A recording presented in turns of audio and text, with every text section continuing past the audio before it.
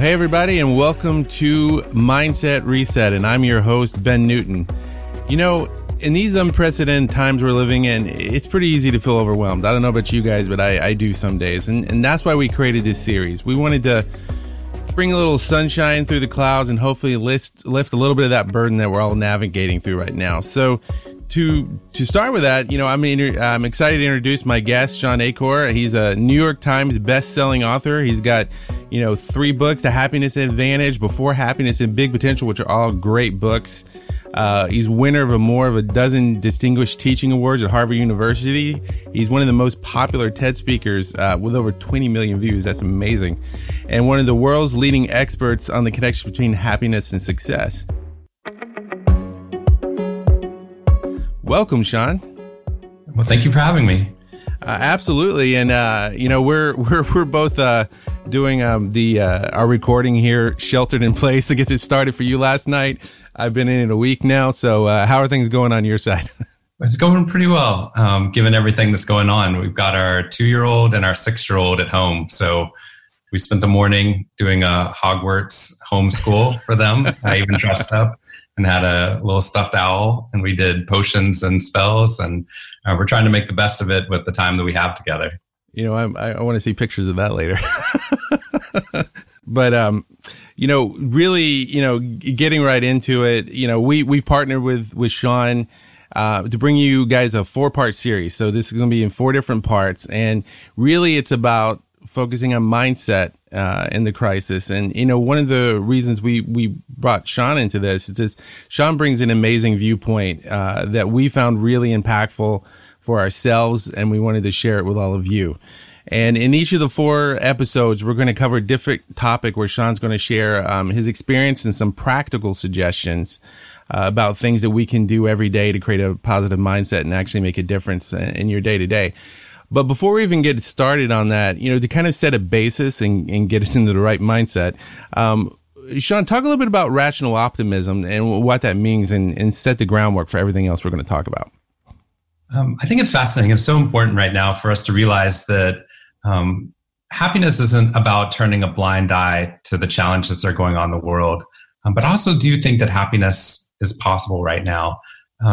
I got started doing all this research in the midst of the financial crisis in 2008. So my very first studies were with the banks as they were collapsing, and they had no idea whether or not they were going to be able to recover or if the economy would ever recover. And very quickly, what we started to realize is that people were falling into 2 traps. They were either turning a blind eye to the world or sugarcoating the world and creating this irrational optimism that everything's going to be fine. We don't even need to worry about it. Let's not prepare for anything. And they didn't fare very well. The other side would see all the world seeming to collapse around them, and they would become paralyzed. And they'd be like, well, I'm not going to work until I see what's going to happen or what's going to occur in the future. And they become paralyzed by the crisis. What I've been researching and what we see that causes optimists to thrive in the midst of even high challenge or crisis is a rational optimistic assessment of the world. So you start with realism. You start with looking at what's going on in the news and the projections of where this is going or how this is going to impact your family or the economy around you. You start with a realistic assessment of the present, but you maintain the belief that eventually my behavior will matter if I'm linked to the right people, virtually or in hopefully eventually in physical spaces. But what that allows us to do is to not turn a blind eye to the problem, but it also allows our brain to believe that there are things we could be doing in the short term that actually make us more adaptive. Because what we're finding is that the irrational optimist and the defensive pessimist both end up making mistakes right now. What we're looking for is that path forward. Well, that's a really good way to set it up, because I think it is really easy to feel trapped by things you can't control, and actually that's a pretty amazing balance between the two. So, with that as the backdrop for our first topic, one thing we were just talking about, now we're both being told to social distance, and that's been an adjustment trying to explain that to my kids in particular, and one of the things that we struggle with that is maintaining social connection and all that, because we don't want to lose that social connection. And I know, particularly as an extrovert, that's been a little hard, figuring out how to do that. And so, how do you think about social connection in a time like right now, where you're actually being told to, stay at your house most of the time? Yeah, it was one of the things I was most concerned about with social distancing, is that we know, based upon this research, it's the cornerstone of the work that I do, that the greatest predictor of long-term levels of happiness is our social support network. It's the breadth, it's the depth, and the meaning in our social relationships. So unlike in other crises where we can band together and meet up and go to, religious services together and go meet up at a nonprofit together and start to do this work, we're actually more isolated in the midst of this. And yet, exactly what we saw during the financial crisis, we're seeing an interesting trend start to emerge. We're actually finding social connection rising in a surprising way. Part of it is that I'm now home with my kids. I get a lot more time with my kids than I ever have, because normally I'm doing work, but with very weak ties, right? People I go out and speak to that I might not ever see again, right? And instead, I'm spending all this quality time with my kids. In addition to that, the family unit, what we're finding is, like, just last night, I spent 3 hours on FaceTime with some friends that are in Missouri, and we didn't have to get childcare to spend 3 hours with each other at 8:00 at night. We actually got to do a double date, but virtually. And we have never spent that long together. And we have another date we've got tonight with another couple. And when we're going out walking, we're walking so much more. We're starting to see all these neighbors that we've never talked to before start to open up and start to talk to one another. So what we're finding is social connection is the perception of social connection that matters, right? So what we're finding is that oftentimes we have these deep relationships in our life. We're just ignoring them because we're going through our inbox, or we're doing the work that we have, or we have so much going on within our lives that how often are we reaching out to our best friends from college, or the friends that we haven't seen since we moved away from Virginia, or I've been talking to my parents every single day. And that normally is once a week. So what we're finding is, I actually think social connection is starting to rise as people are reconnecting in the midst of this, even though it's virtually. It's a fascinating period of time, but one that I think is so crucial, because this social connection will be the greatest predictor of our resilience and optimism and happiness during this time of challenge. Yeah, it's really interesting you say that. One question that kind of occurred to me, because in dealing with my colleagues and some people I know, you and I both we have kids, we have we're a family there, and it's it adds some work, there, not in a bad way, but it also, there's an instant unit there. You have that social, like you said, I've been spending a lot more time with them lately, obviously. But, if you're single, or, maybe your roommates went and you're the one staying behind, there's a lot of different reasons why that might be. But if you don't have that immediate, group around, I mean, what do you think is the best way to go about that? So I think there's two things. One is an awareness that it's not just social connection. It's feeling like that you have a meaningful impact upon the people around you. So there's some people that I don't even know. I don't know if they're single. I don't know if they have kids or anything, but they set up this bear hunt that's going on here in Dallas, where, and maybe this is happening in other places, but there's a book about going on a bear hunt that's a kid's book.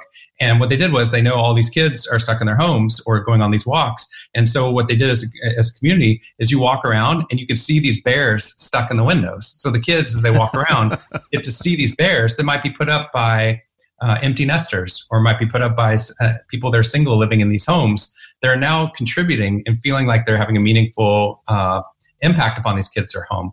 I think it's small things like that, but I think it's the small things that matter most during these big crises. And one of the great examples of that is that one of the things that I study in that is how we can make these small pivot points in our life that can raise our levels of happiness and social connection. One of them is, and this is one of the ones that I share when I give talks, is having people just write a 2-minute positive email each day, praising or thanking someone in their life. Very simple action, right? And so easy to do now that we have fewer emails and we're separated from one another, to just send a 2-minute text message or email praising or thanking or reconnecting someone in your life.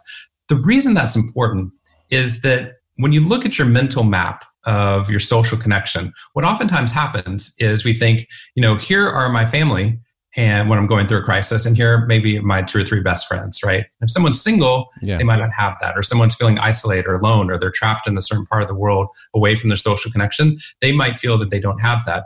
But remember, it's a perception of social connection. So what happens is, as we could try and get people for 21 days in a row to think of a new person and email them a 2-minute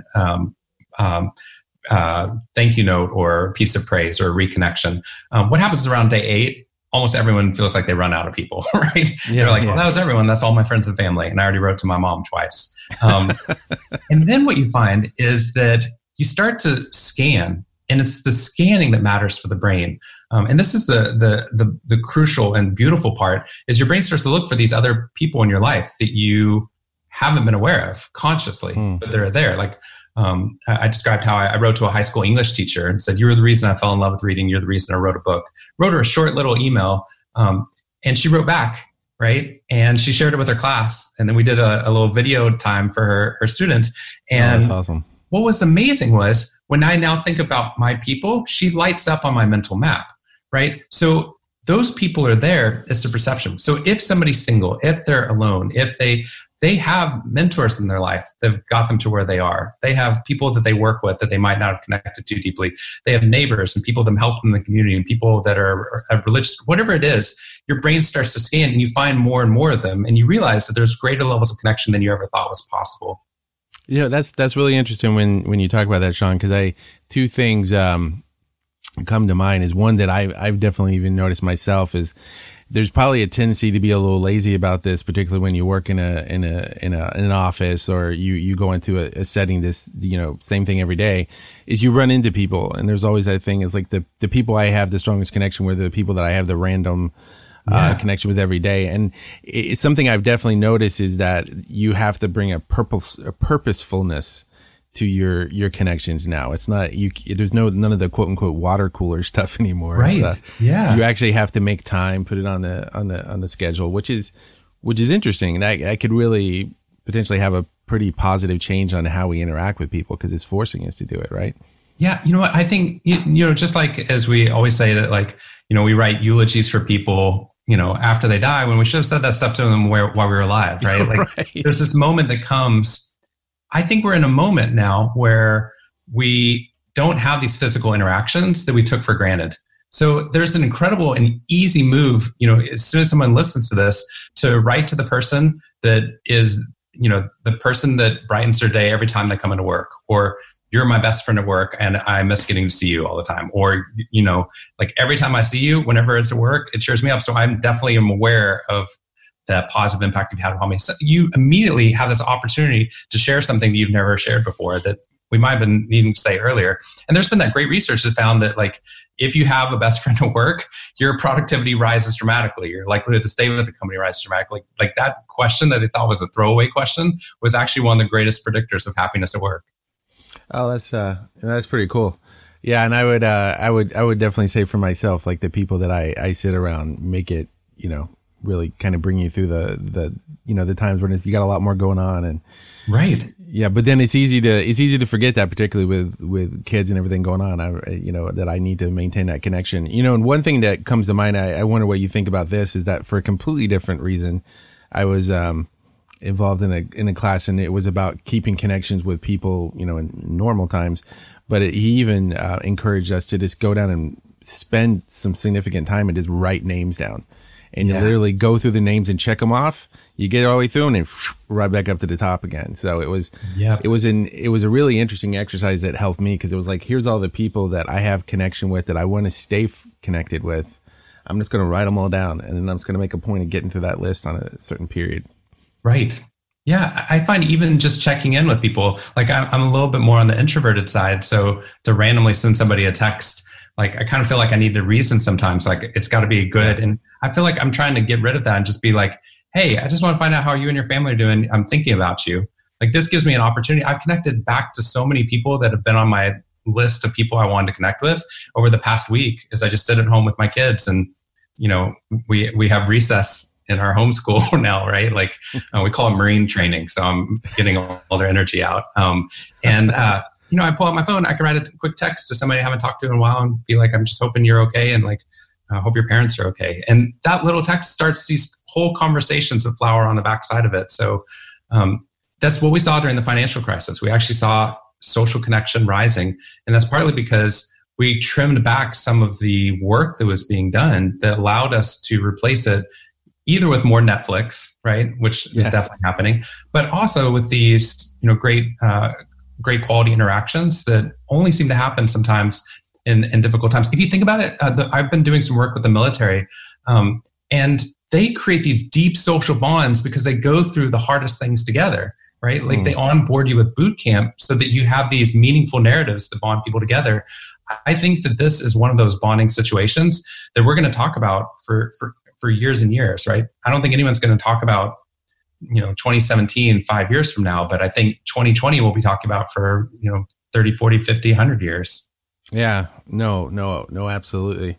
And one thing that you were saying that brought something to mind is one thing that I've definitely noticed is, people helping each other out in the neighborhood, not even just going out and talking to people like, with a proper social distance, of course, but also getting groceries and doing errands for the people that can't really get out because they're one of the more at-risk groups or something like that.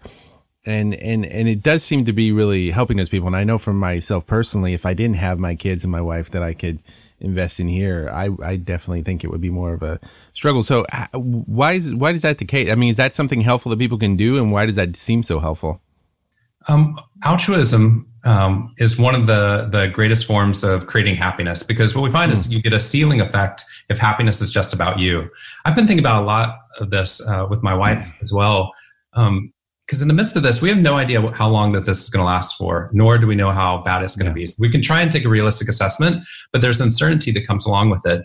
And I think there's multiple responses. And, I think you go through all of them just like you go through stages of grief, right? So like there's anger phase and the denial phase. And I think, the United States went through the denial phase. And I think that there's anger, confusion, and frustration that all comes. And so I think in the midst of this, you can start to feel paralyzed. Like, what is going to happen to my finances or to my kids or to the country, right? And you can panic. Then there's another response above that, I believe, that you can hunker down with your family and make the best of it. And I think that that's a better response than a panic one. But I think that there's one, I think we're going to cap our levels of happiness if that's where we stop. We're trying to hunker down as a family to make sure that we're okay emotionally, spiritually, financially. But then if we don't move to other people, our happiness will actually stagnate or plummet. Because what we're finding is it's growth that causes our highest levels of happiness. Maslow's hierarchy of needs, right? It's not you're happy only when you reach self-actualization or once you deal with the basic needs. It's the growth up through the chart towards seeing who you really are. So once you've hunkered down, once you are okay, then it's time to start thinking about those other people, right? And so I think that this is where heroes can come, right? It's the people that, are healthy right now that are going out and bringing toilet paper to 80-year-olds. And so they don't have to go. I'm seeing so many people out in the neighborhood who are like walking around and then they just stop and then they have they're 6 feet apart from one another, but they just sit there and talk for like an hour with one another, right? Like that they're trying to create these deeper connections with people that feel shut in all the time. So I think that's where it is how can we find ways of being altruistic? It's giving something to somebody else. It's reconnecting with them. It's emotionally being there for them. Even on text message, we're finding that those things make us feel like that we're part of a solution instead of paralyzed by it. Yeah, and I mean, I guess tying it back to the social support idea you had is like through that altruism, you're increasing someone else's perception of social support, right? That's it. Yeah, and if you want even bigger one, I might get a little bit of flack for saying this, but I think that what you're seeing in the world as the governments are shutting down movement for this disease in large part doesn't seem to be impacting the young as much it is for the older people, right? So what we're finding is that a lot of what's occurring here is, I think, one of the largest selfless acts that's been done by the entire world all at once, right? Because my family and I are probably going to be okay, right? But we are staying home because we really want to care for that 80-year-old who's alone and feeling isolated, who is susceptible, or a 40-year-old or a kid who has high levels of, pre-existing conditions, right? So what you're seeing is the entire world doing one of the most selfless acts together. And I don't want to make it too positive on the backside of it, because I think it's going to cause some economic downturns. It's going to cause a lot of challenges in the future. But if you're looking for social connection, you can see it even in the fact that we're staying home. Yeah. Well, and I mean, that's one of the, see a lot of instances that through history, some of these big events, like this, they bring out the best and the worst. And I mean, what we're talking about here is that you can make a decision to let it bring out the best in you. Right. And I think that, well, I think this is really great, Sean. And just to kind of summarize for everybody listening, there's some really practical things you can do here. First, take that time to write down the people you want to stay in touch with, maybe the people you haven't stayed in touch with, and take that a little time every day just to write a 2-minute email, to send a text, to stay in touch. And that'll definitely reap rewards for you and for them.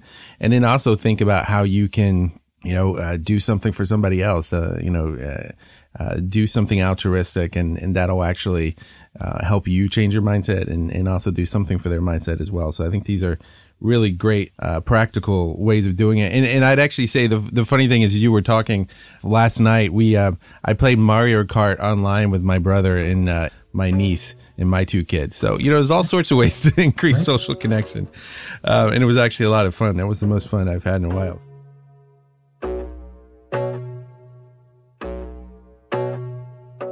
Thanks, everybody, for listening to this episode of Mindset Reset. This has been the first episode in a 4-part series. In our next episode, learn how to inoculate your brain against anxiety and stress by building a moat around your day. So thanks for spending time with us, and see you on the next episode of Mindset Reset.